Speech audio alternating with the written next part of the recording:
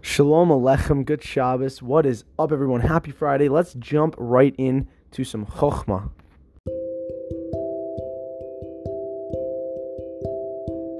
I saw someone talk about this. Really interesting. Some people aren't actually in love. They're in love with the thought of being in love. Right away, you probably think of high school relationships where people are just doing things. They're in love with the thought of holding hands, not with the person's personality and everything, or everything about them. They like the thought of loving someone, so they want to cuddle and they want to connect. But I don't know. This comes down to a deeper thing I was thinking about. Like, is that everyone though?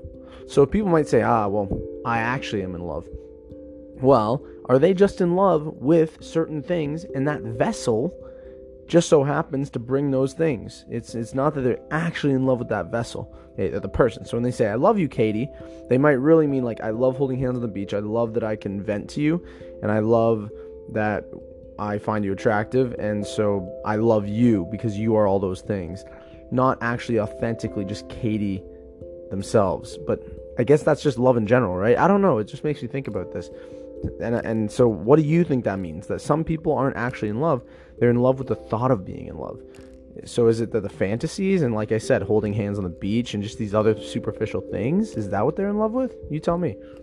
There's a poetic quote: before you knew them, you didn't. Before you started that thing, you didn't. Before you owned that thing, you didn't.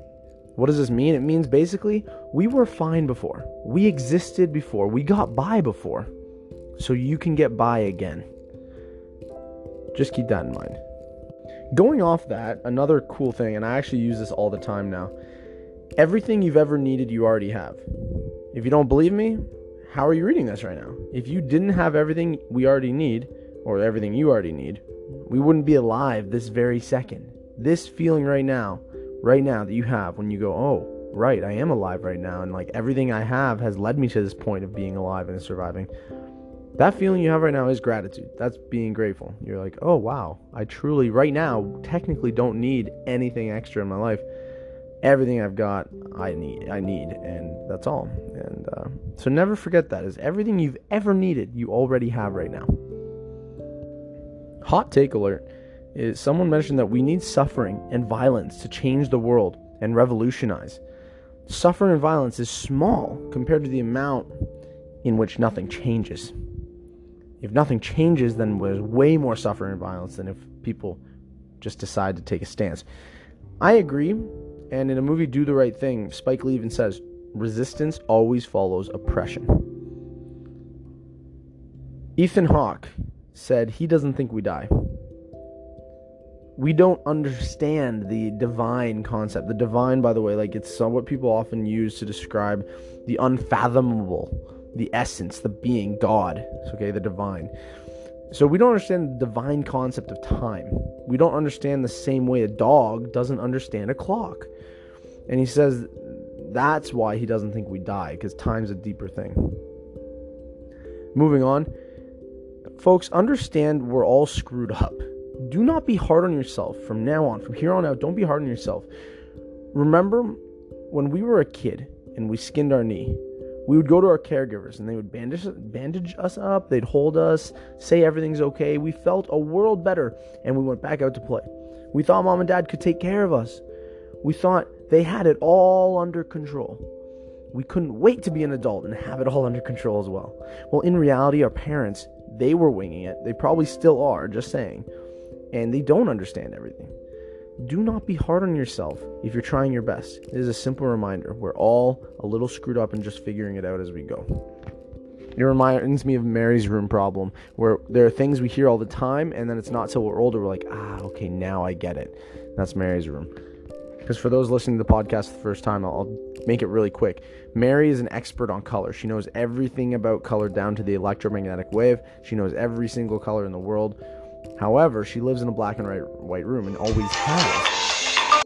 I honestly forget what I was talking about because my client just called me. But anyways, let's move on. this year there were 3 physicists that won the Nobel Prize. Okay, and I know we never talk about Nobel Prizes anymore, but they're so cool. Like, these are people changing the world every year, and no one knows about it. So they won it for proving that the universe isn't locally real. These words are very specific. Okay, so real means that objects have definite properties independent of observation. Okay, that's what a real thing is. Independent to observation, they have definite properties. Okay, so like this, so a table in front of me is real right now because despite how I look at it, where I look at it, it's going to have the 4 corners. It's going to look like a table. So that's real. Now, an apple can be red even when no one's looking. Okay, so that's a real apple. Local means objects can only be influenced by their surroundings and that any influence can't travel faster than light. Okay, and so let's break that down, right? So objects being influenced by surroundings. That means an apple being hit by a bullet. The bullet cannot travel faster than light. And so that means it's local. That's a local thing, is the apple being hit by a bullet. Okay, because that apple's influenced by its surroundings. The bullet is its surroundings, or it could be the rain hitting the apple, right? That's a local thing happening. It's local because the bullet cannot hit the apple from 1,000 miles away. It has to be at the apple. So remember that these people won the Nobel Prize for proving the universe is not locally real. Okay, so now that you know those 2 things, this means that they pretty much just proved that objects can, from different observations, from different areas, do not have definite properties. Okay, they don't have definite properties from different observations. This is really crazy. So things can change depending on how you look at it or whatever. So there aren't real things in the universe. And then it's not locally real, meaning that the things. I'm just reading definitions, by the way, because this is really complicated. That things can be influenced. Things can be influenced not by their surroundings. Okay, which means things, I guess, travel through black holes and whatnot. And so, like, it kind of questions reality in general. Like, it makes you go, like, holy shit, we are literally a holographic fabric of reality that we just construct made up things all the time to feel alive, to split cells into 2s, 4s, 8s, and 16s. Like, we're always trying to spread DNA. Like, that is literally it. And then we construct all this poetic fakakta that only we understand. Animals don't get what we're saying, at least except for dolphins, because dolphins rule the world secretly. But it's like, that's crazy. The universe isn't locally real because of those definitions. Ugh. And I'm just gonna say it one more time and then move on, because otherwise I'll just sit here literally reading this over and over, and that's my ADD right there. So remember, real is objects. They have a definite property independent of observation. So an apple can be red even when no one's looking. Whereas local, it's objects that can only be influenced by their surroundings, and that the influence isn't faster than light. Okay, and so that the universe, both those things, like, it is not locally real. That means the red apple can be influenced by things not close to it. And the things that are influenced by things close to them can look or have finite, not finite, can have indefinite properties dependent on observation. So things that change, like, things are always changing. It's just like really trippy that it's just everything we think is truth is not. So it's just, anyways, let's move on. Today's modern struggle is that phones are like casino slot machines. That's the modern struggle. It's, the compilation of sugar in our everyday foods that are just getting us addicted to everything. That's the modern day struggle. No longer do we have to worry about the world wars and this and that and like other famines. And it's just like the modern day struggle is that tech struggle. Plants and drugs have been synthesized to make you addicted forever. Remember that. Porn gets you addicted and takes away libido. Okay, this is our modern struggle. Nobody is here to help us. You are the last line of defense. You have to help yourself. There was this guy on TikTok. To me, this made no sense. So tell me, please, if you understand what he's saying. The best things come to us in life when we are not searching for them. By detaching, we actually attract. This made zero sense to me. Again, maybe I don't understand. I'm going to assume he's referring to a concept called detaching from outcomes, which I've discussed on the podcast before. And I'll explain briefly. If you have a goal to make $1 million, and if you do not detach from that outcome of making $1 million, you will miss opportunity that gets you there. Because remember, to actually have $1 million is a lot different than to find a client to pitch a deal to. And so if you see an opportunity to pitch a deal to somebody and you say, that isn't me making $1 million, that's a waste of time, because you're now distracted by the outcome. So I think on TikTok, this guy was kind of saying, best things in life come when you aren't searching for them. So like, if you ditch the goal, focus on the KPI being find deals to make money, then again, you're not searching for the $1 million. You're actually just,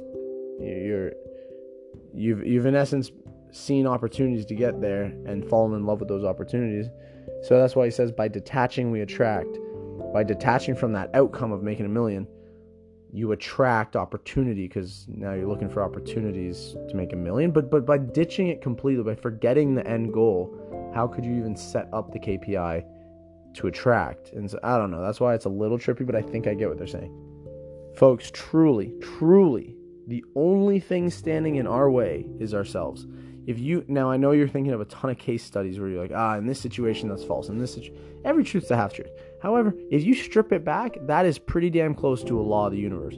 Okay, because like, let's take someone in the projects in Compton, and they're like, okay, how could you say I'm holding myself back? Like, I can't get out of the neighborhood. I just can't afford tuition for school to get a job.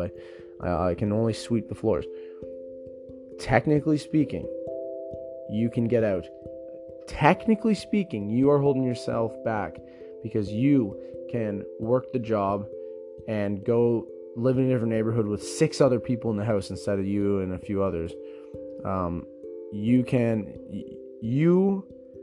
You are holding yourself back in that situation instead of going out and searching for change. And now that's different than a person who does go out and actively searches for change and then gets shut down. There's a difference there, because like, let's say a person does try to make the change and they just fail. Now, life's longer than we think. In my opinion, a person, if they just kept doing that, at some point they'd strike. However, I get it. Hypothetically, someone could always fail always and never succeed, even though they took the leap and say, Zev, I told you so, I tried and I couldn't get out.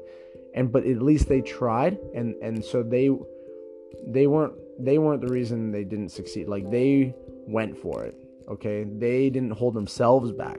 And that's why here it says, truly, you're the only thing standing in your way. Once you get out of your own way, okay, sure, other things can get in the way. But I don't have too much sympathy when someone doesn't try everything possible to get out of their own way. Because in their mind, they start to create the beliefs, right? They start to create the belief that, I failed 3 times. Well, someone taught me that failing 3 times means I should quit, you know? And I'm here to teach you the belief that you fail 20, 30 times before you quit, right? Like, anyways. Okay, I'm going to hit with 3 more things and then I'm out and we got to move on. I got things to do today. I'm going to be late. So, if you're stuck in a rut, this is actually really interesting. I never thought of doing this. Start doing the opposite to that of your impulses. Our gut reaction is simply old programming. That's what blew my mind. I didn't think about this, people. So, our gut reactions are old programs. They're there to protect us, and clearly it's not serving you anymore. Because back in the day, you guys all know this, that your body says keep smoking because yesterday smoking technically kept you alive because you woke up today. However, we know in the long run it will kill you. So, same thing is our gut reactions. People are like, trust your gut. I couldn't disagree more with trusting your gut unless your programming's there. But who knows if your programming's there? So what I'm saying is, your gut reaction is always your subconscious programming. And if you're wondering, why aren't I doing things? Why aren't I getting things right? Why aren't I moving on in life? Look at your subconscious programming. What is the info you're taking in? You either look at the info you're taking in, or you look at your outcomes, and you have to reverse engineer both, and you'll find out what's going on. And so, yeah, I love this. It's not serving you anymore. Those old programs that did serve you to get you to where you are today, they just aren't serving you anymore. Let them go. Drop the baggage. It's slowing you down. So start doing the opposite. Like, you get gut reactions of like for example, I get home at night these days. My gut reaction is to sit in the basement for 30 minutes and schmooze with my brother. Well, guess what? Instead of going to bed at 10, I go up at 10:30, and then I'm in bed by, quarter 11 or 11. That's too late for me. And so, like, I myself, my gut tells me I need to relax because it's been a long day. This is my gut tells me that after a long day, you relax. No, I need to just for 5 to 10 more minutes schwitz. Schwitzing's Yiddish for sweating or hustling. So, like, for 5 more minutes, I have to schwitz. Get ready for bed. I know it's boring. It does. That's not relaxing for me. It's just like get teeth brushed, clothes packed for the next day, food packed for the next day. It only takes me 5-10 minutes, but then I do that, I'm good. And then I can, and that's opposite to my gut reaction. So if you're in a rut, you have to start doing the opposite of everything and get out of that old programming. There's a million examples in my life I could tell you, and it's been working. So, anyways. I mentioned here, I always like to comment on my own things I learn here. This could get you into deep waters. Be careful. I don't know why I put that, but I guess, I know. It could get you in deep waters because what if some of your programming is helpful, getting you in the right direction? You don't want to go opposite to that. But then some aren't. So you do want to go opposite to that. So what? Now you're supposed to, again, rely on other subconscious programming to know which programs to follow and which not. Like, that sounds like programmingception. That's just not realistic. That's why it could get you into deep waters. And I hate to be this guy, but so because you just don't have a crystal ball and you don't know which programs are going to suit you, you have to go back to Eckhart Tolle and accept everything. That's how you're at peace, so that you don't have to rely on, this program's good, this program's bad. No, those are constructs. Those are labels, definitions, beliefs that have been fed. And so if you just latch onto that, now you're a pain body. You're unconscious. Whereas if you just everything going on, you say, you know what? I'm going to just accept this programming. I'm not going to actually name it. This programming is not good, bad. It just is. It just is. There's a concept in Hasidus, which is like the interpretations of Torah, and it's called Tzimtzum, and that's what it is. It's like, it's the nothingness that has created the world, because that nothing, the world's physical, and the nothingness is not physical. So you just have to accept, and your programming, not just subconscious, unconscious programming too, is Tzimtzum. It just is. It's the essence. Okay? Moving on. Perspective is everything, people. So you could say nobody gives a shit and feel down on yourself, or you could say nobody gives a shit and be like, okay, I can do whatever I want. Those are same words, different perspectives. It's like I saw a meme where a person was standing in the corner all sad, saying nothing matters. And he was sad because people were dancing in the middle, and he's in the corner saying nothing matters. And then it flips. The next slide is the people dancing, looking at the sad boy in the corner, saying nothing matters. And that's why they're dancing. Get it? So nothing matters can be positive or negative. Anyways, folks, that's it. I got to go. I'm actually super late. So I have like 5 minutes to get out of here. Take care. Thanks for listening. Love you all. Good Shabbos, my mishpoche. And enjoy your Friday, my goyim. See you later.